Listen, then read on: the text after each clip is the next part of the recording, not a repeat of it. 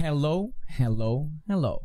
So, recently on the podcast, finally, we've come across our first ever sponsor, Nutty Selections. And those people were kind enough to send me a pack of their delicious trail mix. Inside, it's got cashews, which are rich in heart-healthy fatty acids. Almonds, no, not your next-door neighbor. The almonds that give off fiber, protein, magnesium, and vitamin E. Pecans, however you want to say it. Excellent sources of manganese and copper. 2 minerals that boost overall metabolic health. Macadamia, which is rich in vitamins, minerals, and fibers. Dried cranberries, my absolute favorite. Very rich in bioactive compounds, which is short for it's healthy for you. Sunflower seeds, rich in B-complex vitamins. Very essential for a healthy nervous system. Pumpkin seeds, get a load of this. Full of valuable nutrients, high in antioxidants, linked to a reduced risk of certain cancers. Plus, it improves prostate and bladder health. Cheers to the 33-year-olds and above. May improve heart health, can lower blood sugar levels, and is also called pumpkin seed, so it's very cute. Walnuts, last but not the least, super plant source of omega-3s, may decrease inflammation, promotes a healthy gut, may reduce risk of some cancers, supports weight control. What else? It can help you manage type 2 diabetes and lower risk of high blood pressure. Jeez. And to top it all off, all of them are very great sources of antioxidants, which keeps you healthy and fresh for that daily grind.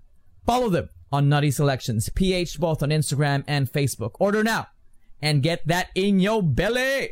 Discarte Weekly is an independently produced Filipino podcast featuring artists, content creators, entrepreneurs, makers, and professionals from various fields. We talk about their work, successes, mishaps, and the discarte or strategies deployed to get where they are right now and where they're going to. That or casual lang kwentuhan lang. Welcome everybody to today's show. This evening show is very, very, very special to me. Never gonna mention sa guest ko na to, but my first ever interaction sa clubbing or DJ scene is through this guy. DJ Alex Wong in the house. What up? Kumusta, boy? Okay naman. Teka lang. Di ba mukhang naglalag ako dyan? Hindi. Sobrang linaw, actually.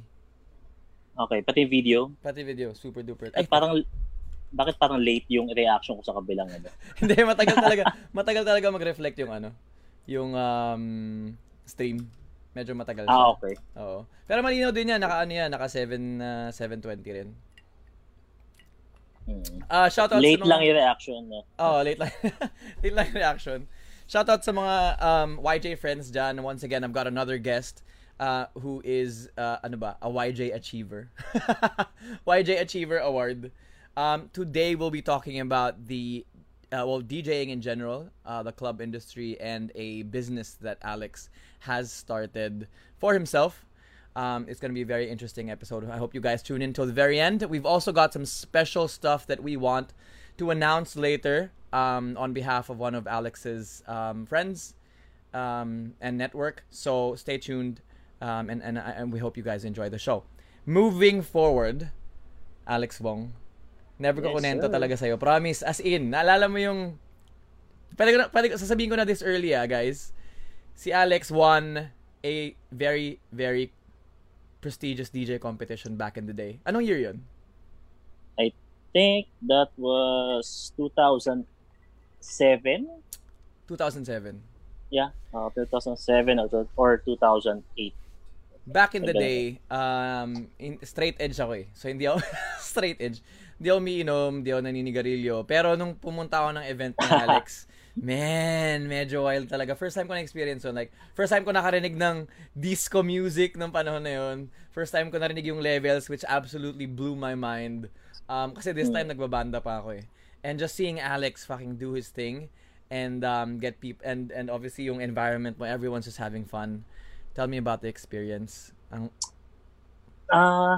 ba unahin natin? Ay, hindi. Wag mo na pala. Medyo nagano tayo. Medyo nag-digress tayo. Na-excite ako eh. Okay. Sige. Si Alex, I knew from YJ. Seniores ko siya. Actually, ikaw yung pinakaunang snare na nag-guest ko. Si Alex was on the snare drums. How has your career been since graduating? And life in general? Well, medyo mahirap. since nung graduate no. Kasi nung nag-start ako mag-DJ, I think 2002.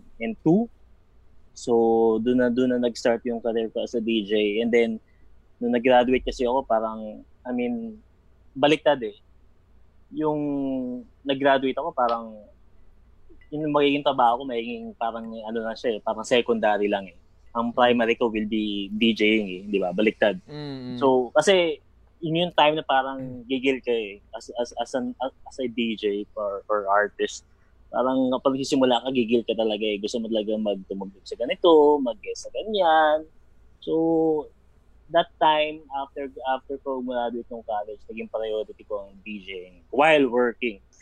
So, teka, paano ka umpisang, ano nag-influence sa'yo mag-DJ? Well, ever since naman kasi, sa kuya ko. So, influence ako niya. Kasi talagang background namin, music talaga.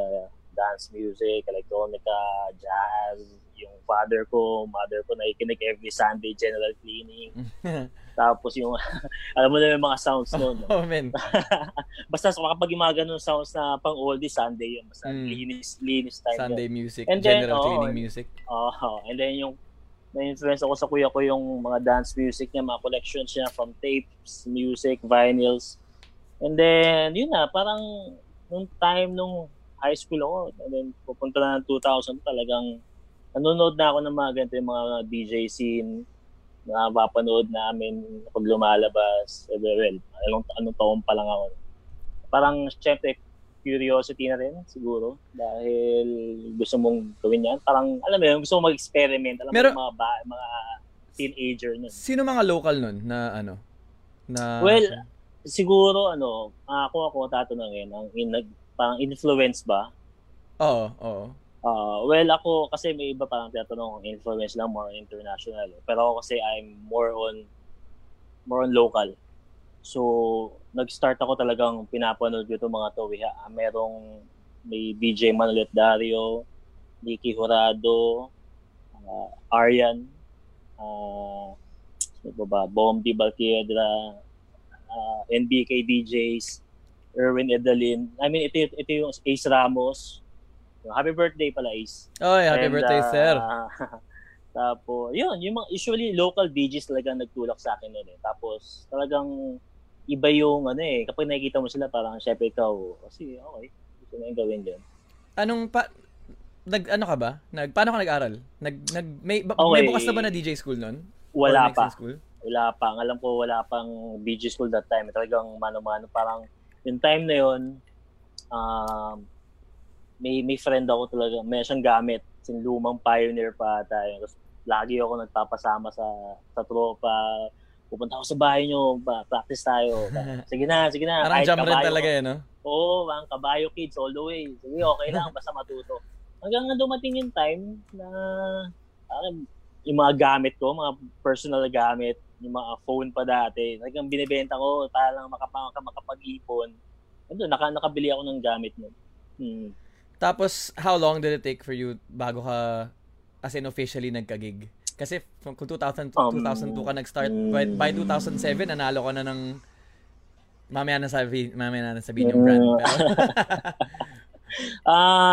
Siguro tagal din eh. Siguro tinabot din ako ng years or siguro a year din. Nung nag-start ako noon doing parang mixtape eh. So trial lang, record lang, kahit mali-mali ang pasok. Lagi ko pinapakinggan yun. So by that time, parang ginawa ko siya parang as learning, na rin eh. Experience ko na yun dahil while listening to my mixtape, sinusulat ko kung ano yung mali, kung ano yung tamang bilang, ano yung kailan yung pasok, kailan yung dapat i-drop. So, madidevelop naman yun eh, from time to time. Practice lang. Quick question lang, paano ka nagmi-mixtape dati?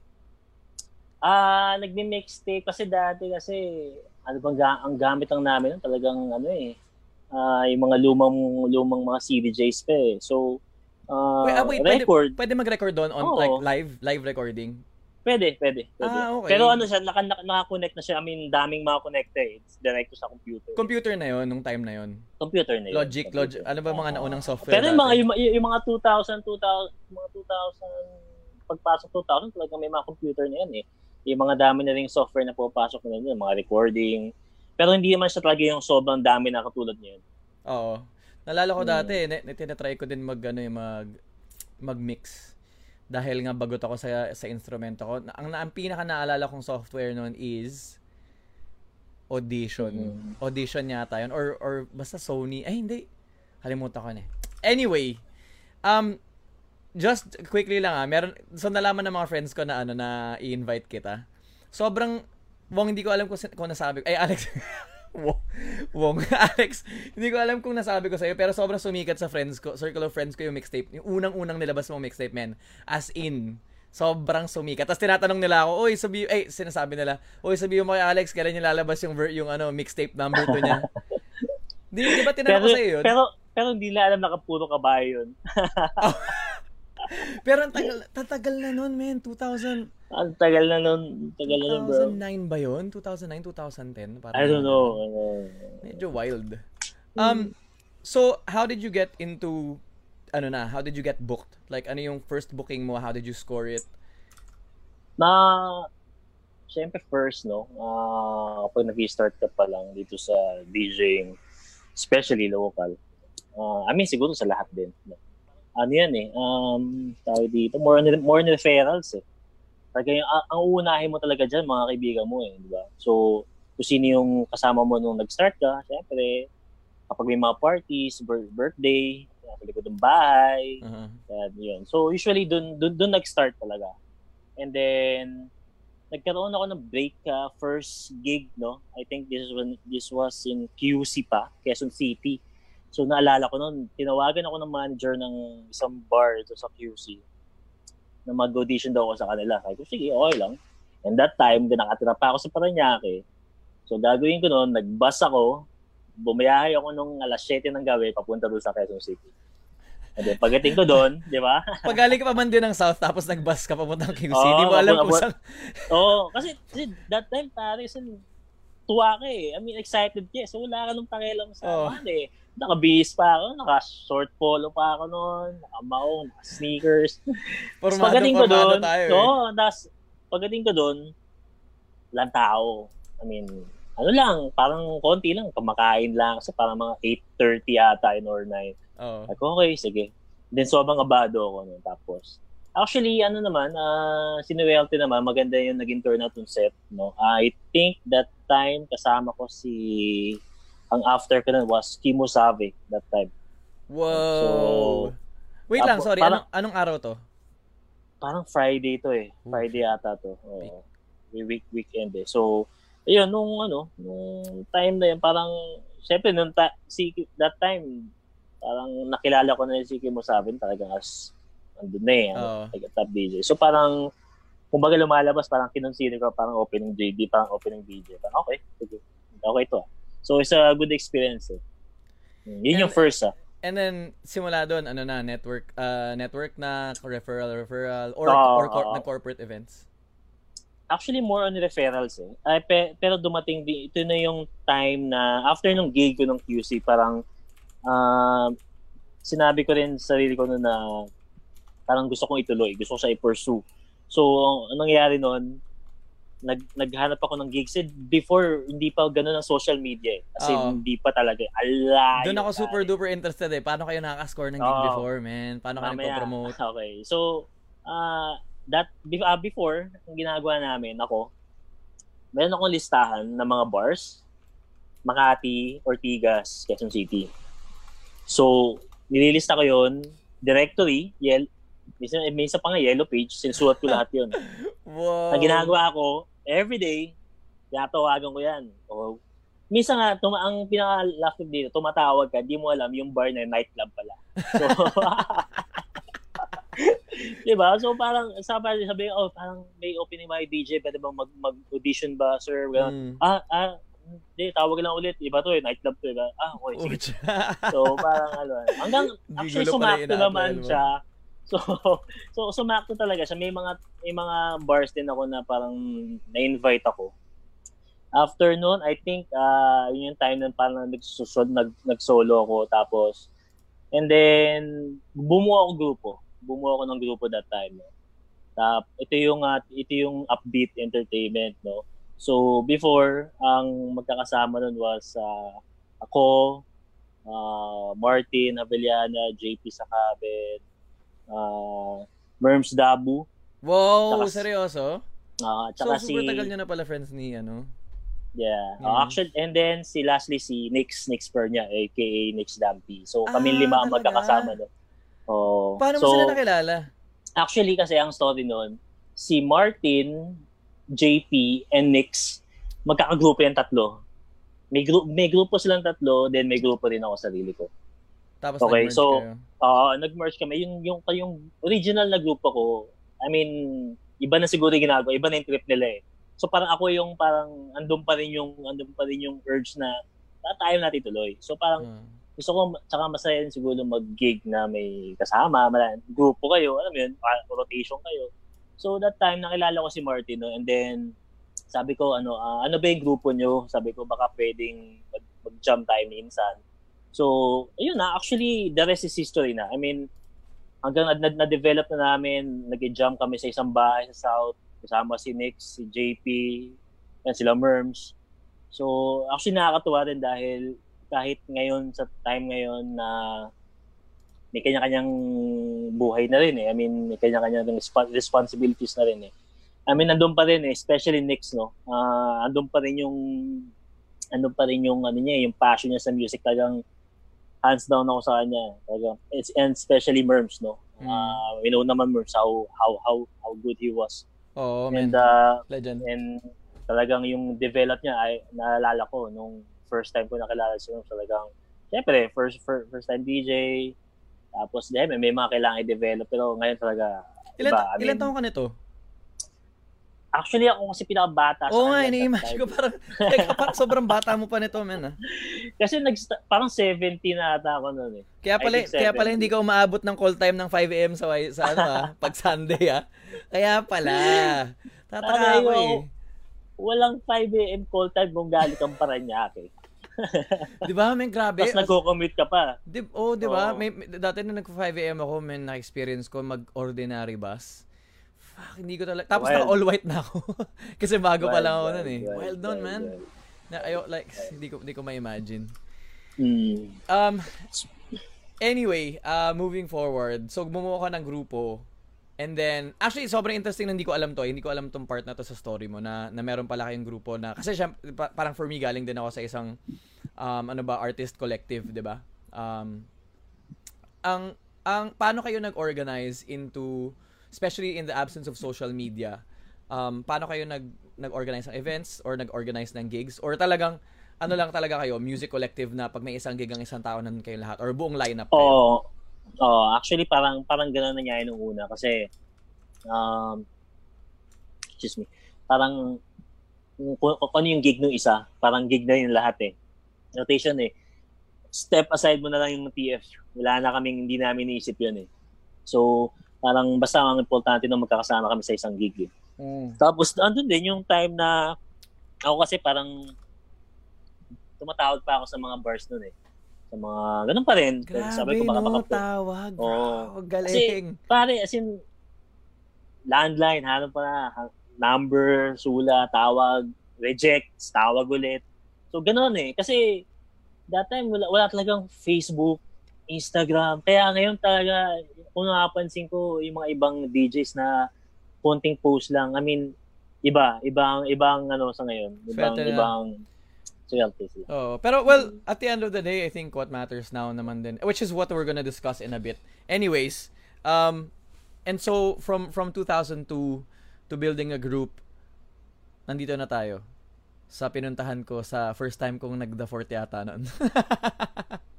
Saan yun? Yun, di ba yung gig mo sa yung celebratory gig mo for nung nanalo ka?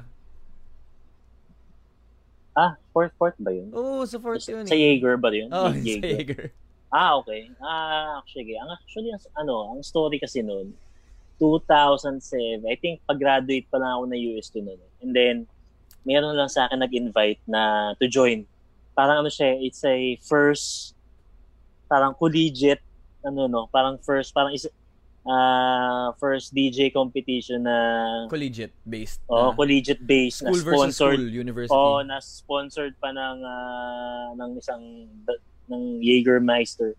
So sabi ko parang ano bang gagawin ko diyan, baka mapaya lang. O parang pinilit lang ako. Sabi ko, sige, wala eh. Kasi dati mahirap eh. Dahil ko, sige, sabi ito, nag-thesis ako ngayon eh. Tapos mag-asali akong competition. Sabi ko, okay.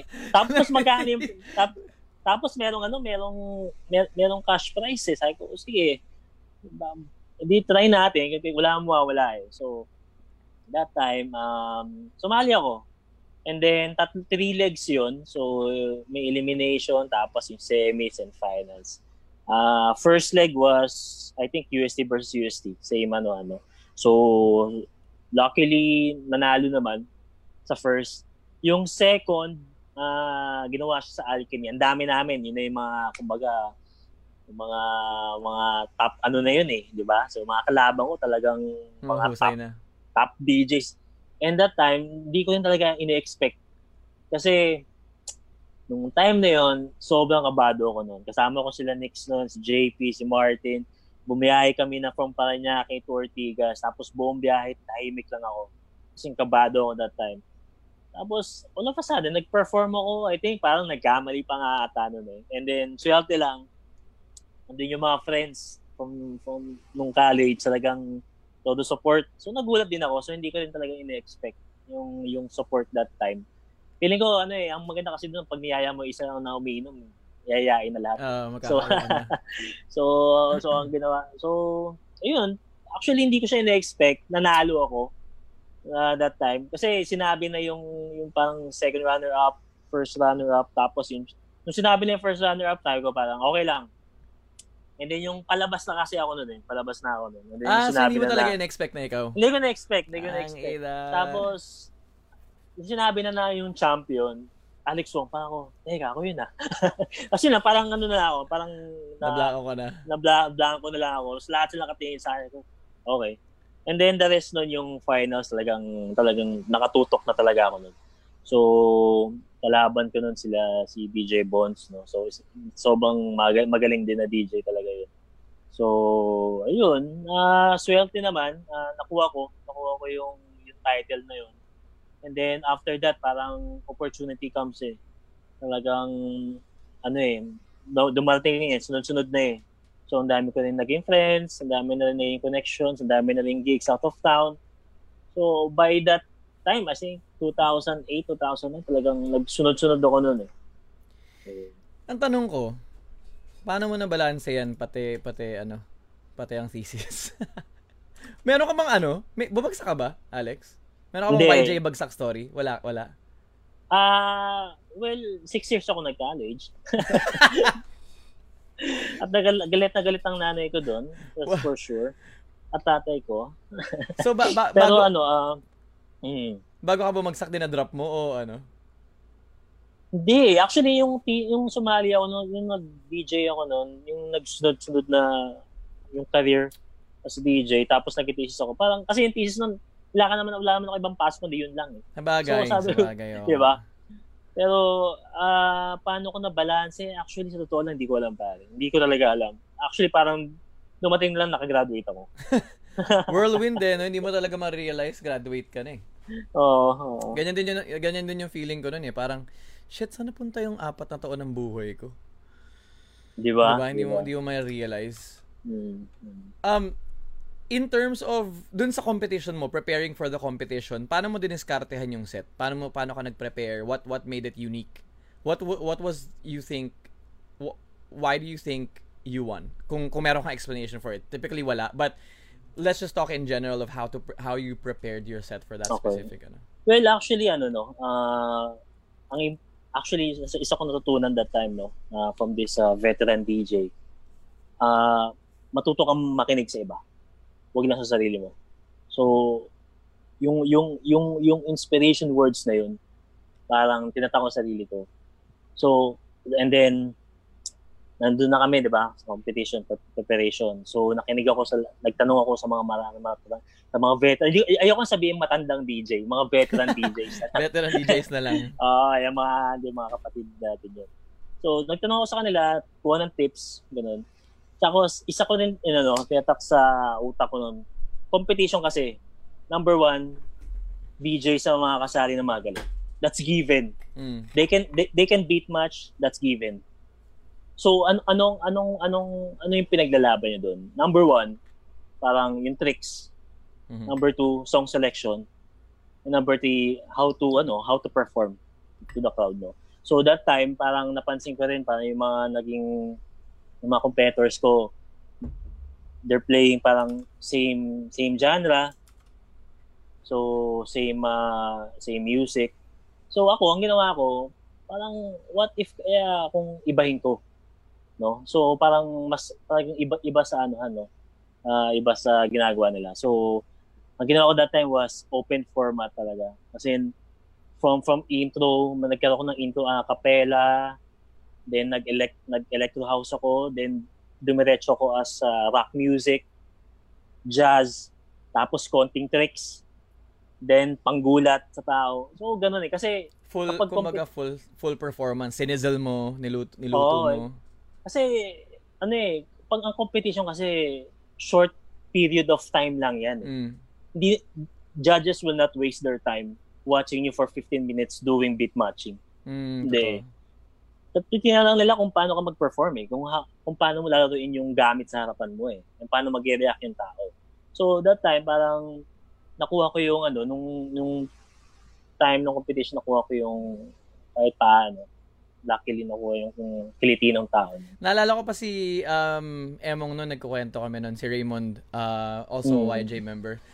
As in, ito yung mga hindi ko makakalimutan moments. Kinukwento niya yung pagbitaw mo ng levels. Hindi ko talaga makakalimutan yun. Ewan ko kung bakit, it's always in my head. Yung moment na kinukwento niya, pucha, pre! Diba kinukwento si Raymond? Pucha, pre, nung pagbitaw niya Alex ng levels. Actually, hindi ko na rin alam. Kasi usually pag mga gano'n na mga sets, usually naghahanda rin talaga ako. Pero minsan kasi kapag medyo magulo na, and then people react na rin dun sa pine-perform mo, talagang minsan yung mismo yung playlist mo, hindi mo na rin nasusunod talaga? May mga ganong moments talaga? Oo, may ganon talaga. Kasi kung ano talaga yung gusto mo na yung Kasi minsan first song, second song, minsan kung ano yung maisipan mo, basta pasok dun sa tempo sa vibe nung why not? How much do are equipments important pagdating sa ganyan? In general, like, kumbaga, kasi meron naalala ko si Mecca before. Kilala mo si Mecca, di ba? Si Mecca. Si Mike. Meron siyang parating dala-dala na meron pa siyang isang, peripheral ba yun? Hindi ko alam yung tawag But, for you, like, is it important as a DJ? For yung equipment? Yung mga gamit? Oo. Kasi, practice. Yun yung mga gamit mo, yung mga gamit. Invest. If you wanna be a DJ talaga na yun talaga yung passion mo, kung yun talaga yung calling mo, you need to invest on equipment, no? Kasi doon mo develop yung skills mo. So, di ba madaming mga dyan, controllers? Like pare-parehas lang ba yun halos or to tell you honestly, bro, hindi ako masyado na sa controllers.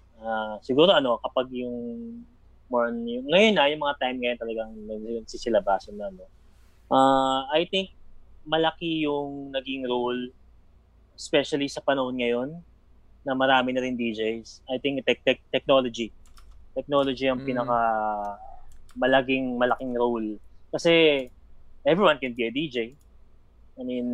Just download the software, watch YouTube. And then bili ka na ng controller, magkano lang yun 'Di ba? Ang dami ng mura ngayon Dami na. So meron, you know how, 'di ba nag-umpisa ako and I'm not gonna lie, 'di ba nag-umpisa ako getting into the scene because I was associated with a couple that was medyo up and coming din sila, DJs, and they knew how to play the game and stuff like that, EDM. Tapos syempre coming from a band background or an instrument background, ang una ko talaga naisip ang una ko iniisip parang DJ, paano mo, like, how is that entertaining. I'm completely honest Like, inisip ko, how is that entertaining? So, nag-research ako. Siguro mga 2008, 2009. Tapos napanood ko yung performance ni Armin. Yung may violin pa siyang kasama. Tapos parang apat na decks yata yung gamit. Hindi ko malala but yun lang yung very vague idea about DJing in my end. Tapos nung pumasok na nga ako, parang ang daming nagsasabi ng may mga ibang groups na parang, DJs are just pushing buttons. Yung mga konyo kids na na nasa banda din. DJs are just pushing buttons, bro. Tugs lang. Like, ano masasabi mo doon? Because now that I've been there, I know for a fact na hindi. But I've never asked that from a DJ. Masasabi ko sa kanila, mag-research muna sila. So, actually, DJ, pushing buttons, mag-research muna sila bago sila mag-ano. Bago ka naman tawagin as a DJ talaga, no? I think you need to have a passion talaga sa music, no? At saka, hindi lang sorry, go ahead. Sige. Actually yun lang, hindi man siya passion po. Hindi lang kami nakatayo sa gitna ng maraming tao. Mag-play namin play cue button and jog wheel. Wala, no? It's about expression din, eh. Kung yung music mo. Ako for me, one of the things that I realized working in it is hindi ka like what's good about or what's beautiful about DJs specifically is yung the amount of music that you have in your heads na parang tapos yung range of understanding din sa music. Sorry, yung range of genres that you guys know and yung range of understanding on each specific genre and how they affect human emotion is what I find very interesting. Kasi kitang-kita mo to be able to control a crowd through music and to make them feel emotions. So yun na enjoy ko specifically Like for me, pag tumutugtog yung mga DJs ko before, syempre nandun ako sa likod, nakikita ko yung mga tao nag-react, parang okay, so this isn't all about pushing buttons. It's about, babasahin mo rin yung crowd, kung sino yung crowd na nandun. Tapos, diba, ang dami ring factors. And at the end of the day, it's all about having fun. Everyone having fun, diba? I think, nowadays though, like, do you think, kung merong gusto mag-DJ, since, tama ba, saturated na ba? Ang dami na bang DJs ulit ngayon? Kasi tumigil ako, hindi ko na alam kung ano nangyayari. Okay. Way back 2000s, ang DJ scene kasi dito sa Manila sobrang liit lang. Actually sa Philippines sobrang liit lang DJ community dito sa Philippines. Nung nag-start ako parang ilan lang din yung ilan lang din yung mga kilala ko na DJs noon. Pangalawa, ang pinagkaiba nung generation ngayon sa dati was mas marami ang female DJs ngayon. Kung mapapansin mo. Oo nga, actually, oo. Before, talagang ilan lang eh. There was Marie Garcia, yung DJ late, si Trinity, no? We have Arlene Hernandez, Bing Reyes, Bad Kiss. Ilan lang to sa mga DJs talaga dati, no? Kumbaga mga pioneer female DJs. Ngayon kasi talagang ang dami na no? I think yun because of the technology and yung effect nung social media, yung impact niya, no? To post lang something on Instagram and Facebook, parang everyone reacts na So ganun lang kabilis. Ngayon kasi ang laki rin ng tulong sa mga bagong DJs yung social media because of the marketing. Kasi they're creating their own brand. So by that tool, laki. Dami ng viewers, di ba? Mapapansin mo ngayon, puro mga lives sa Facebook, sa Instagram. Mga live. Makita mo, mga 100 viewers. Wild, no? Mga, Pero actually, maganda rin yun, no? Actually, dahil lumalaki yung DJ scene natin sa Manila. Nakakatuwa. Dahil maraming nag-a-adapt, no? Maraming curious, nag-start na rin mag-DJ. Tapos, actually, kwento ka rin, nung sila Kat DJ and Kat Lee, I remember nung tayo na nagsisimula pa lang sila, nung nag-aaral pa lang hanggang ngayon, di ba? Especially Kat nung dati nagsisimula pa lang yan, napapanood ko yan nung bago pa lang siya. And then ngayon, She's playing Amsterdam, Dubai, Oh man, all lupit ni over the Katsi world ngayon. eh. Shout out kay Katsi Lee. Hello. Mm. Unicorn, wildlife for life. Ayun. And also, sino ba? Patty Chu, di ba? Dati Oo. kasi promoter yan. Pero ngayon, dalang isa na rin sa mga respected DJs na rin. No? Yeah man, Also, ibang level. Actually, lahat sila eh, you know, like, a majority of the people that I used to work with din, sobrang nalupit na talaga, ibang level na. And I'm really, really happy. Kasi, makita mo before, medyo magulo pa eh. Kasi nung pumutok yung EDM, pumutok yung Swedish House, si Avicii, medyo everyone was confused kung ano ba to, parang trend lang ba to? Yeah. Ang daming talks na parang, ano lang yan, parang, fad lang na dadating tapos mawawala din. But then that's what generally happens pag may bagong, pag may bagong shit eh. And the people that stick around, may bagong uso. And the people that stick around, parang si Katsi ngayon specifically, grabe like kitang-kita ko yung pagbabago niya, yung branding niya. And I think this is very linked to kung ano yung pinag-usapan natin about like kung enter ka sa industry ngayon, ang tamang diskarte is really really come full package. Like generally full package hindi naman kailangan guwaping ka or maganda ka, but obviously being a DJ kailangan malupit ka rin talaga sa alam mo yun, sa yung wealth of knowledge mo on music and yung ready playlist mo. I think is very very important. Yung ginagawa ng ngayon nila Mark Nicosha at nila Mia, 'di ba sila? Parang may gumagawa sila ng videos ngayon. Actually sila lang ang nakikita kong gumagawa. Si Carlo Atendido nakita ko nagvo-vlog siya before, 'di ba? Yes. Nag-vlog siya for a bit eh. Nakita ko rin yung mga YouTube posts niya, upload niya yung mga. Diba? Okay din yun. Okay yun din ba? Si Mia and si Mark naman, ganun din, parang nagle-lesson, may mini lesson sila, tapos may mga skits sila. And they've always been like that. I think now on Discarte, for anyone who wants to get into DJing, is you really have to come in with something new and something that people can relate to. Parang sama si Alex na parang hindi ka pwedeng, you know how to beat match, you know the next ASAP Rocky song. Ipapasok mo, Travis Scott. Yung mga bago, shit, I'm the shit because I'm playing Travis Scott. No, I think you really have to come in full package. Tingin mo ba mixtapes are still a thing? Like, bibihira na ako nakita ng mixtapes ngayon na, well, at least, siguro dahil wala na nga ako doon, but tingin mo, okay pa rin ba since kahit may Spotify na? Yes, actually, malaking bagay ang mixtape, no? First of all, I mean, kahit naman sa mga hip-hop artists, local artists, mixtapes pa rin eh. So, malaking bagay siya kasi especially if you're kapag may mga racket tayo, yung mga clients, nagagamit talaga natin yan eh. And also, if you want if you want to guest sa isang bar, sa isang club, tapos hindi ka pa ganun masyadong na-recognize, mixtape will be the key. Tama. TM is the key. Actually, may pinapanood akong interview. Meron isang DJ na literal sa mixtape lang siya nakilala. Tapos na-start siya, piniplay siya ng mga sikat na DJ, tapos na-acknowledge siya. Tapos hanggang sa sumikat siya because of mixtapes. Sana ganun din kakapal yung industry sa atin eh, no? Feeling ko kasi kasi actually sa ibang like US, no, to be specific, no, sa LA, ang DJs kasi doon talagang malawak eh. I mean, open sila sa ganun na yan. Parang profession na kasi sa kanila yun, you know.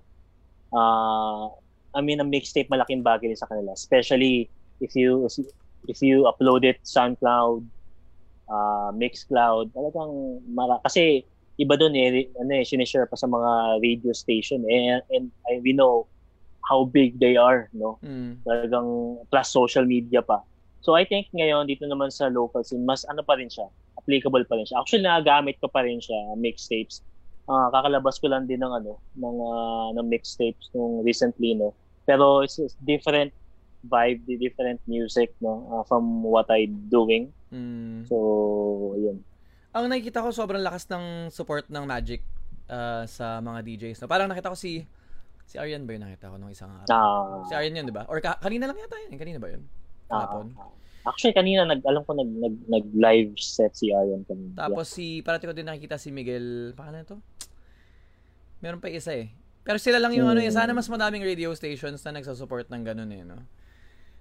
I also saw an MC, si Marga. Nakita mo yung show ni Marga? Yeah, Naglabas si Marga. Congratulations, Marga. Shout out sa show mo. I just forgot what it's called. On the mic. On the mic, actually. Ang ganda ng recall, Hindi ko na kinailangan tignan. Solid. You know, there's, I think, ang daming, well, in terms of the industry, how do you think it's, what do you think is going to happen to the clubbing scene or the events industry now that COVID has hit?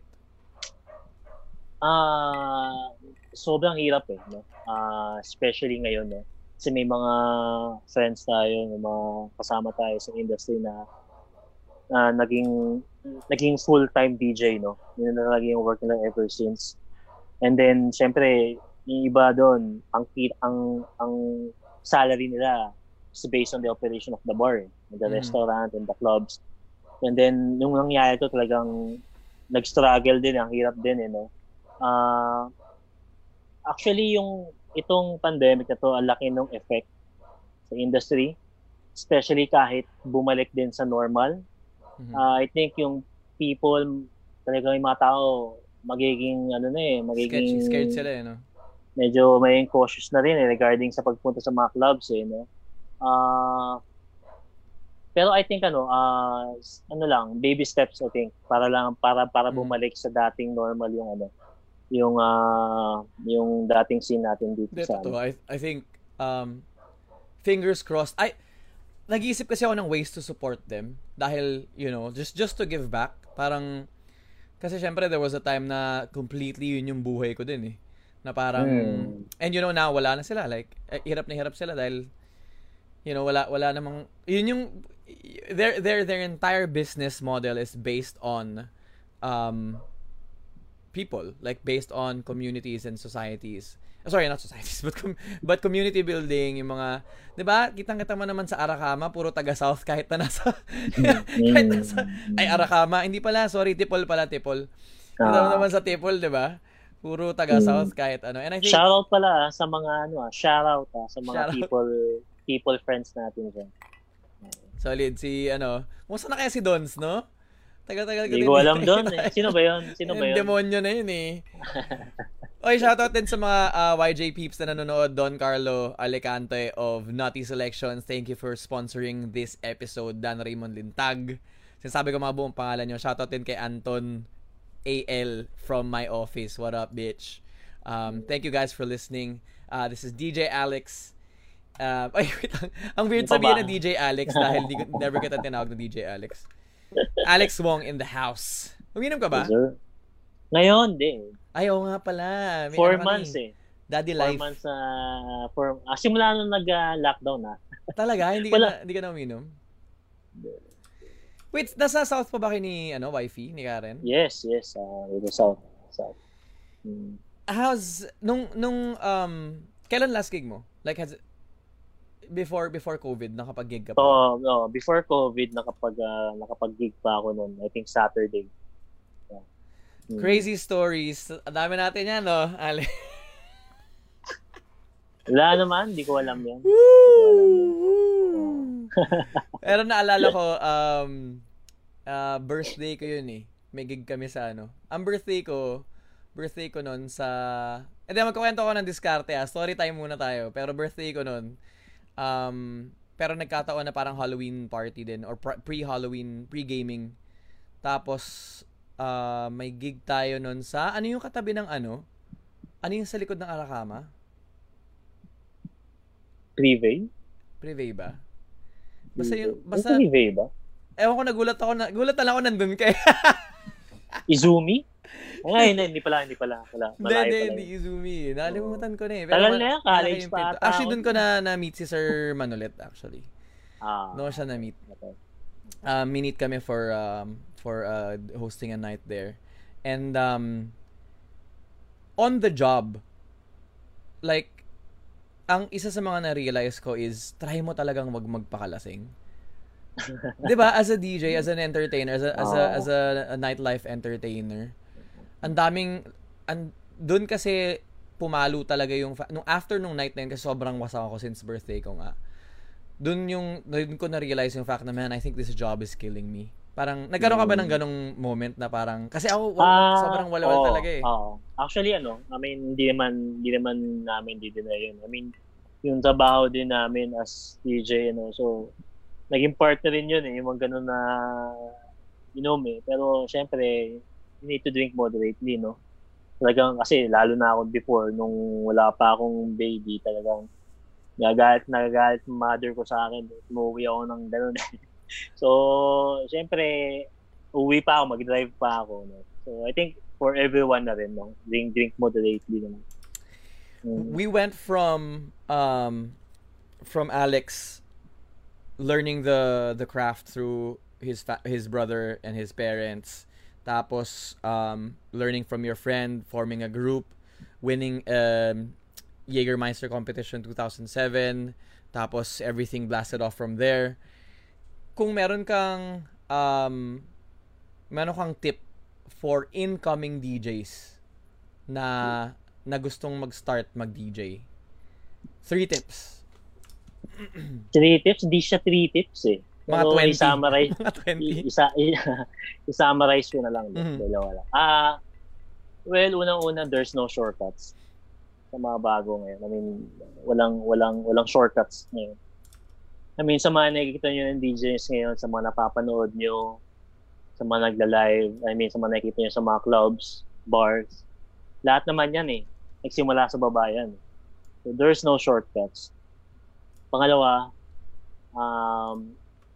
you need to be visible. If you want to get a gig, parang you need to be visible sa mga bars, support your friends, diba? Actually, super laki niyan. Hindi naman kasi parang pupunta ka doon or mag-message ka sa messenger na, uy, baka may opening slot ka, pa-book naman. Ewan ko, baka siguro sa iba, no?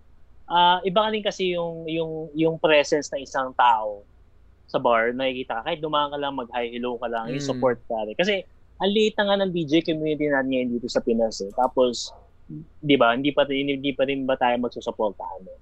So, shoutout kay Charles Anga. Boss, punta-akit ako dyan Baguio soon. Anyway, yun. Number 3, ayun, yung ano ba sabi yung visible sa bar na yun. Yung sobrang important yun. Hindi siya, kasi I used to book a DJ din eh. So, ako, kasi when I book a DJ, hindi ko, ayun na, sa akin lang to baka lang kasi sa iba, ano lang, no. Pero sa akin kasi, pag nag-book ako ng DJ, hindi ako masyado sa talent. Well, talent secondary. Number 1 is dapat marunong makisama. Yung ugali niya, yung attitude niya. How he treats other DJ as well. And also, yung crowd niya. Iba kasi parang, wala, normal lang.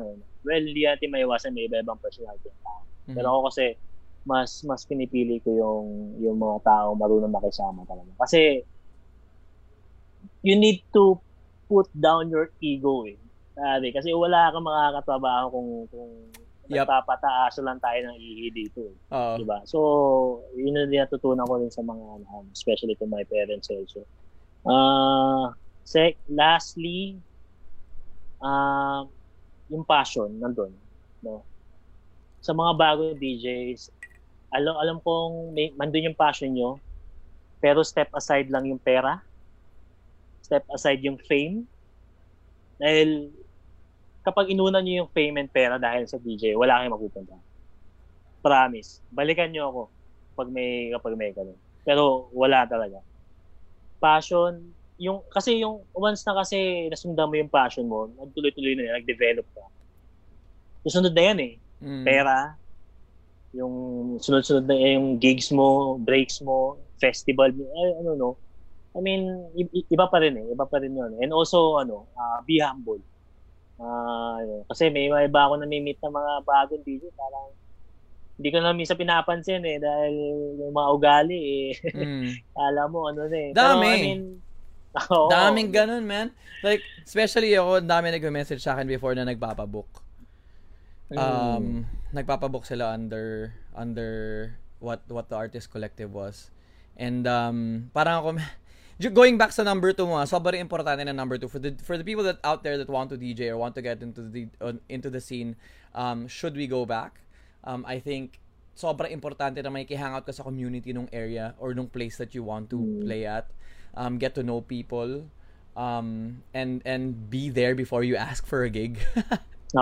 Weird nung ang hihingi ka na lang ng gig bigla po. Siya nakakatawa. Diba? May parang ang labo lang. Parang minsan may mag-message sa Facebook. Parang, uy, may opening slot ba ganyan? Uy, ay ko, check ko. Pero daan ka naman minsan sa night namin. Tapos wala na, hindi na pupunta. Tapos the next week, sorry bro. Grabe, so, no? I mean, parang ano lang kasi, medyo weird lang kasi. Yun din yung parang yun din yung side ko on being, kumbaga, full package entertainer. Kasi once na DJ ka, lalo na in the Philippines, you're technically parang medyo meron kang elevated status, para kang artista on a specific on a specific diagram na syempre yung tingin sa ito yung DJ ganyan. But the clubs pay you to be there to play music and entertain, man. Like no one's speaking of pay, sobrang layo na ba ng mga TF galawan versus before? Ano ba? Actually, up and down eh. Up and down. Okay. Nung time na nag-start ako, parang okay siya. May time na mataas talaga. And then, dumating yun parang mid-2012. Talagang bumaba eh. Minsan kasi, ang pangit din kasi yung pangit din yung nangyari na yung mga club manager, bar owners, naghahanap ng pinakamababang rate ng TF. Naghahanap ng DJ na may mababang TF. I mean, to tell you honestly, if you keep yourself to that level, and then gumaling ka pa ng gumaling, ang tingin sa'yo ng tao, ganun lang. Hanggang ganun ka lang. Binuko ng 5K to. 5K na 3 years from now, 5K pa rin yan. Oo, di ba? I mean, wala eh. Wag nyo yung sarili nyo sa ganun. Dahil, alam na lahat na mas mataas pa kayo sa ganun.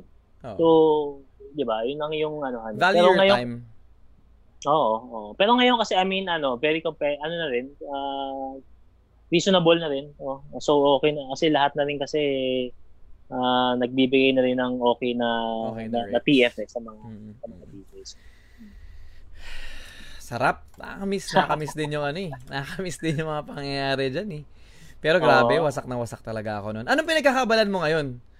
Meron kang business, diba, na binuksan? Well, actually, hindi.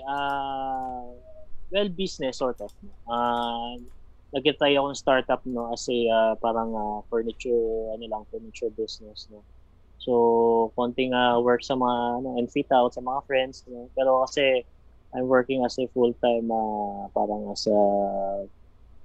management construction dito sa isang company to supervise all the field projects. Okay. So yun. So actually parating doon.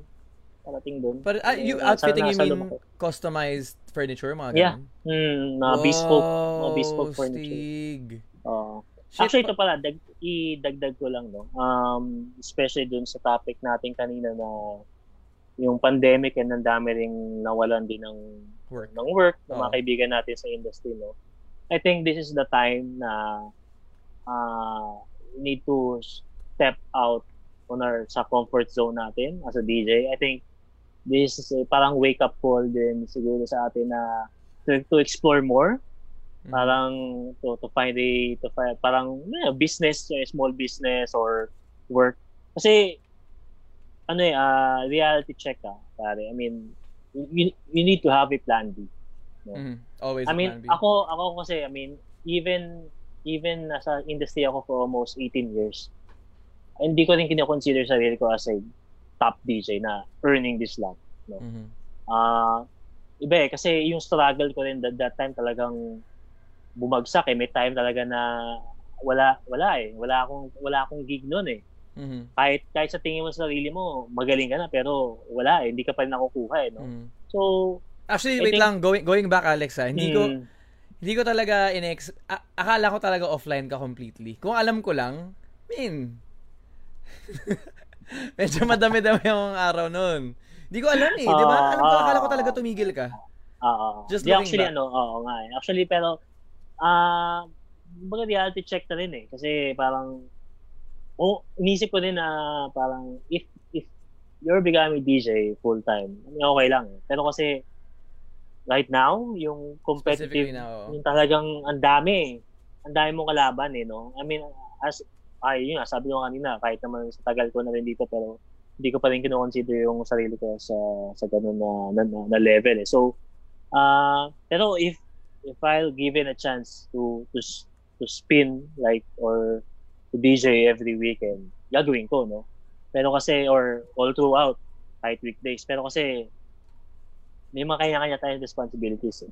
Mhm. So, ako, like now, I have my own family now. I'm married with Karen, and I have a baby boy who's turning 2 na this December.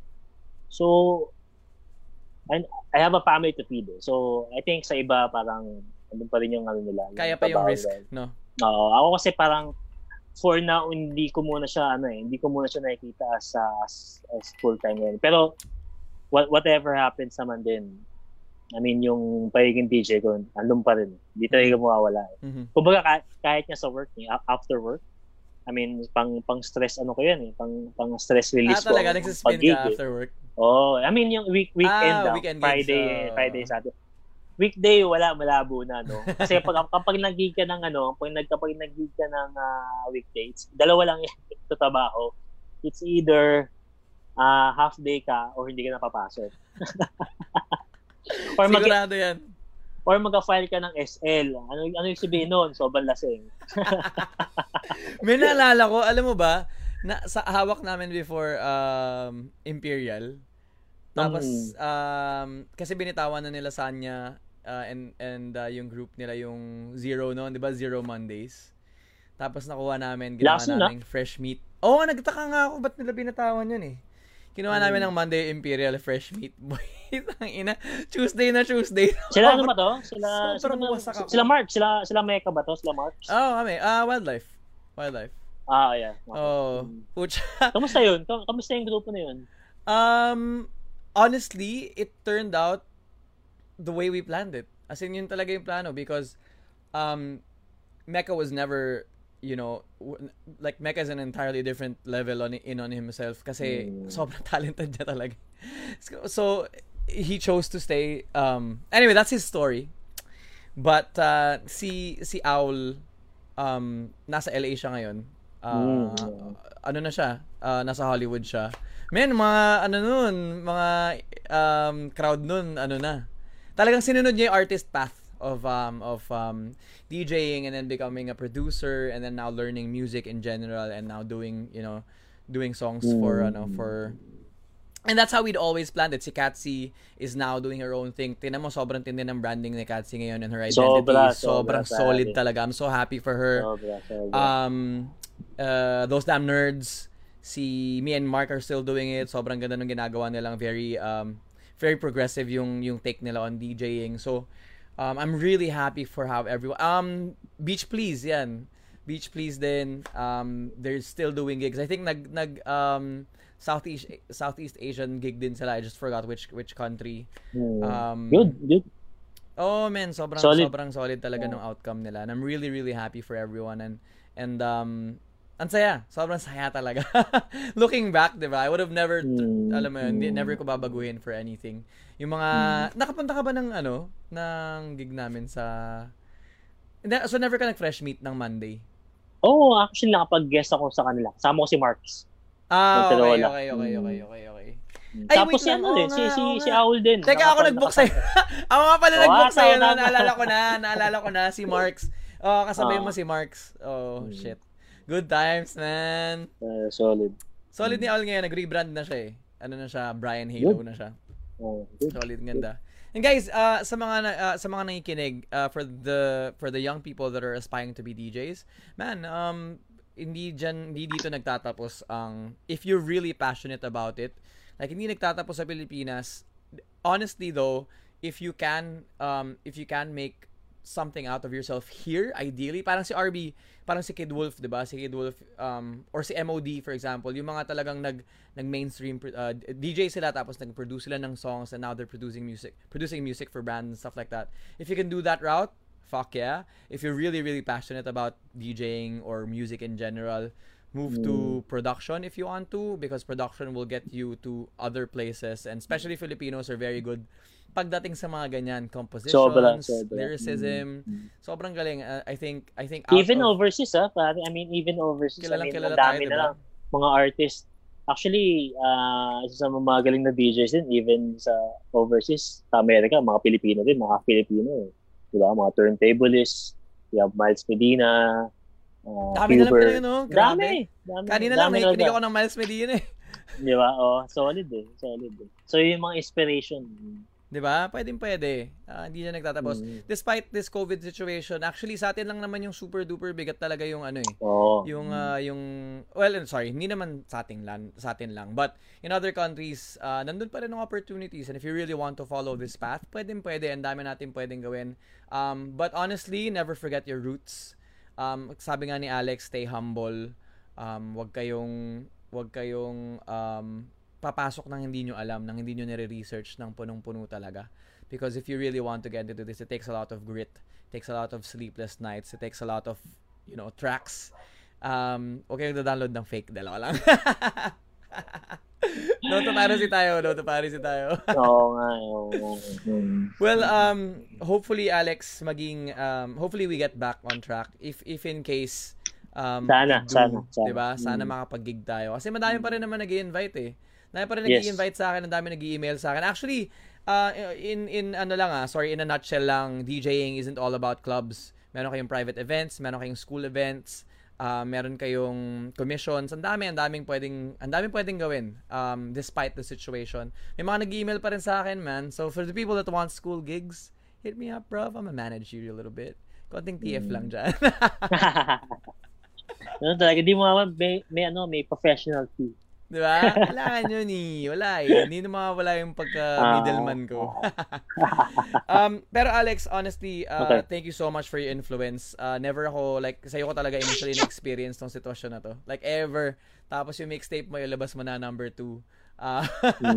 And, actually, meron ako sa SoundCloud, ano yun lang. Download nyo yung sa SoundCloud bago mong mixtape. Okay, link na lang natin sa baba. And hopefully yung business model you're trying to build, meron si YJ, si Joaquin, si Wax. Meron siyang sinulat na episode for me next Wednesday. Hopefully matapos na namin yung booking. Ano siya, about builders naman siya, Alex. So baka interested ka rin. Good. Okay din yung take niya. And yeah, do you have anything to say? Alam ko meron kang fundraising na nagagawin yes, tonight. Actually, sa lahat, no? I mean, sa mga kaibigan natin, especially those watching, no? Meron tayong kapatid, si Raymart de Guzman. Actually, his son was diagnosed a brain tumor, no? Because of pandemic and COVID, na nahirapan sila. Especially, pumunta sa hospital, bumili ng gamot, magpa-opera. And now, he's asking a small help from you guys, no? Anyway, we will be posting, especially sa page lang siguro ni Mark, sa Diskarte weekly yung details, kung saan tayo pwede makatulong. Pero sana makatulong tayo dun sa bata, kay John and then kay Raymart. Yung maliit na amount, malaking bagay na sa family nila, especially kay John. Hindi ko lang kasi ma-post yung photo, no? Pero yung si John, yung 9-year-old kid, nasa hospital ngayon, no? Naka-schedule pa sila for the second MRI. And hopefully, no, may mga good news kaming marinig, no. Anyway, yung details kung saan pwede makatulong, I think meron siyang GCash and BDO. Ipopost namin after this. No? Again, small amount, big help sa family nila. Big help especially kay John. Any amount, guys, we thank you in advance. Hopefully, we can help out Sir Raymart and his family and his kid. And hopefully, we find ways to really, I think, treasure what we have right now despite the COVID situation. Alam ko sobrang havoc ngayon with the government, with COVID, with everything happening to business and jobs. And, at the end of the day, we're still alive. Diba? That's what we have to be thankful of. Yep. and we have to pay it forward, and there are people that are actually struggling on an entirely different level versus us, and hopefully we find it in ourselves to at least do our part and try to help people to help other people out. So I'll post the Sir Raymart's details down below, and hopefully kahit anong amount dyan. Thank you very much for listening tonight. Shoutout ako may mga nag-promise ako. Sige lang. Sino ba to? Si JP, no? JP bro, JP Sakal, Papi, Anjo Rivera, pare, kamusta? Long time. Job Soto, pare.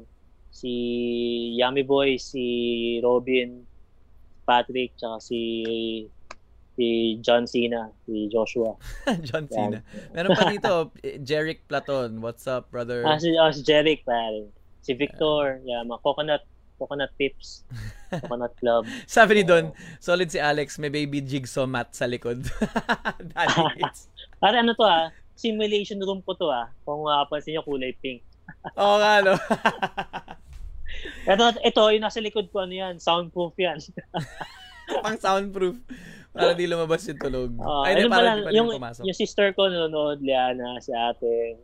Mom ko, kanina yung mom ko nandiyan, saka si father ko. Talaga. Hello po, shout out sa over ano ba to? Family. TFC ba to? Over TFC ata. Pero yun nga, again, so for everyone, kung gusto nyo talaga maging DJ or passion talaga, kunin nyo lang. Go get it. Wala namang bawal sa inyo. Kung yung talaga yung calling nyo, wala kang pupigil diba? Yun lang. Walang shortcuts. Walang shortcuts dito sa pagiging DJing. Research lang tayo and practice, no? Tsaka wag may inip. It's a very long road. It's a long road to get there. Really have to build yourself. And humbleness and being kind goes the longest way. Like, you can be fucked up, jacked up with talent, jacked up with fucking good looks. But if you are a douchebag, fuck you. None of us respect that kind of shit. Kung meron kang... Kasi ang dami ko nang na-encounter na gano'n na pastar Hindi ka gagana sa akin, brother. Sorry, not even just for me. The people na talagang nandun, like, who own the clubs and do the actual promotions. Yan, sila Ryan Del Gallego, sila Boss Roda. Hindi papasa yung ganyang shit sa kanila, And hopefully si Ryan, Ryan, pagaling ka. Hopefully may invite ko siya and we talk about the industry again in a sense, or from the angle of one of the biggest events producers around. Very exciting episode. Next week, guys, is the time I actually launch the actual podcast. Ever since I started from August 2019, hindi ko pa talaga siya nila-launch formally. I'm really happy that I've had a lot of friends over and I've tried different types of formats. And I know it's been a little messy, but if you realize, medyo structured na yung podcast, with the recent podcasts. And next week, I actually formally launch the podcast. Hopefully, you guys are there. And sobrang lupit ng mga guests ko, guys. On Friday, I have 2 members of Autotelic in the form of Neil Tin and Teddy. Shut up, apelido ni Pabs. Idol ko yun Apelido ni Pabs. Tagbago na naman kasi nakakalimutan yung pinag-uusapan nilang apelido niya Teddy Pitt ba? Basta yun na yun. And on Saturday is the most awaited episode. I have Dr. Alvin Ang of he is a doctor of economics. So pag-uusapan namin yung incoming recession and how to remain strong amidst the recession. A little bit of strategies and a little bit of truth behind what the fuck is going on with our finances in the Philippines. Hindi mo ba i-guess? Kailan ba si James Reid? Si James Reid. Speaking of James Reid, parati nasa gig ko yun dati kasi parati kong sinasama si Callum Siyempre, pambenta natin Arvin. Sige. Sir Arvin. Sino pa ba? Si Yan, yung mga James Reid, mga ganyan, mga bagong artist natin, mga hip-hop artist natin. Diba? Dapat Hintayin i-best natin mo. yan. Si ano nga si Daniel Padilla. I-guess ko Para rin dito. dumami viewers natin. Si Daniel Padilla yan. Hintayin natin yan. Tsaka si Coco Martin yan. Mga Yan. malalapit na ano. Babalik ng channel 2. Okay. Thank you very much, guys, for Thank you, bro. listening tonight. Thank you. Sobrang solid ng Thank you. insight ni Alex coming from someone who's been in the industry for 18 years. What the fuck? Pero 18 years, I mean, adagdag ko lang, for almost 18 years, I'm still learning. Always Still learning new things. Talagang ang dami. I mean, from time to time, daming lumalabas. Technology, music, routines, styles. I mean, learning. I mean, always keep learning lang sa lahat ng mga DJs. Always be a And student of the music. Listen to others. Always listen to others, not just yourself. Yep. Great. Thank you very much, Alex. To the list of people listening, thank you so much for spending your Saturday evening with me. Hopefully you guys are drinking as well. Cheers. Nagburp ako. Sabay. Huge shout out to Nutty Selections once again, Lele, and to the people that also donated for the face shields. Thank you so much. Now it's time to help Sir Rex ba? No, Raymart. Raymart. Sorry, Rex. Raymart de Guzman, yeah. Let's help out Sir Raymart, guys. Thank you so much for listening tonight. Stay sharp, stay humble, and appreciate the small things. Ciao.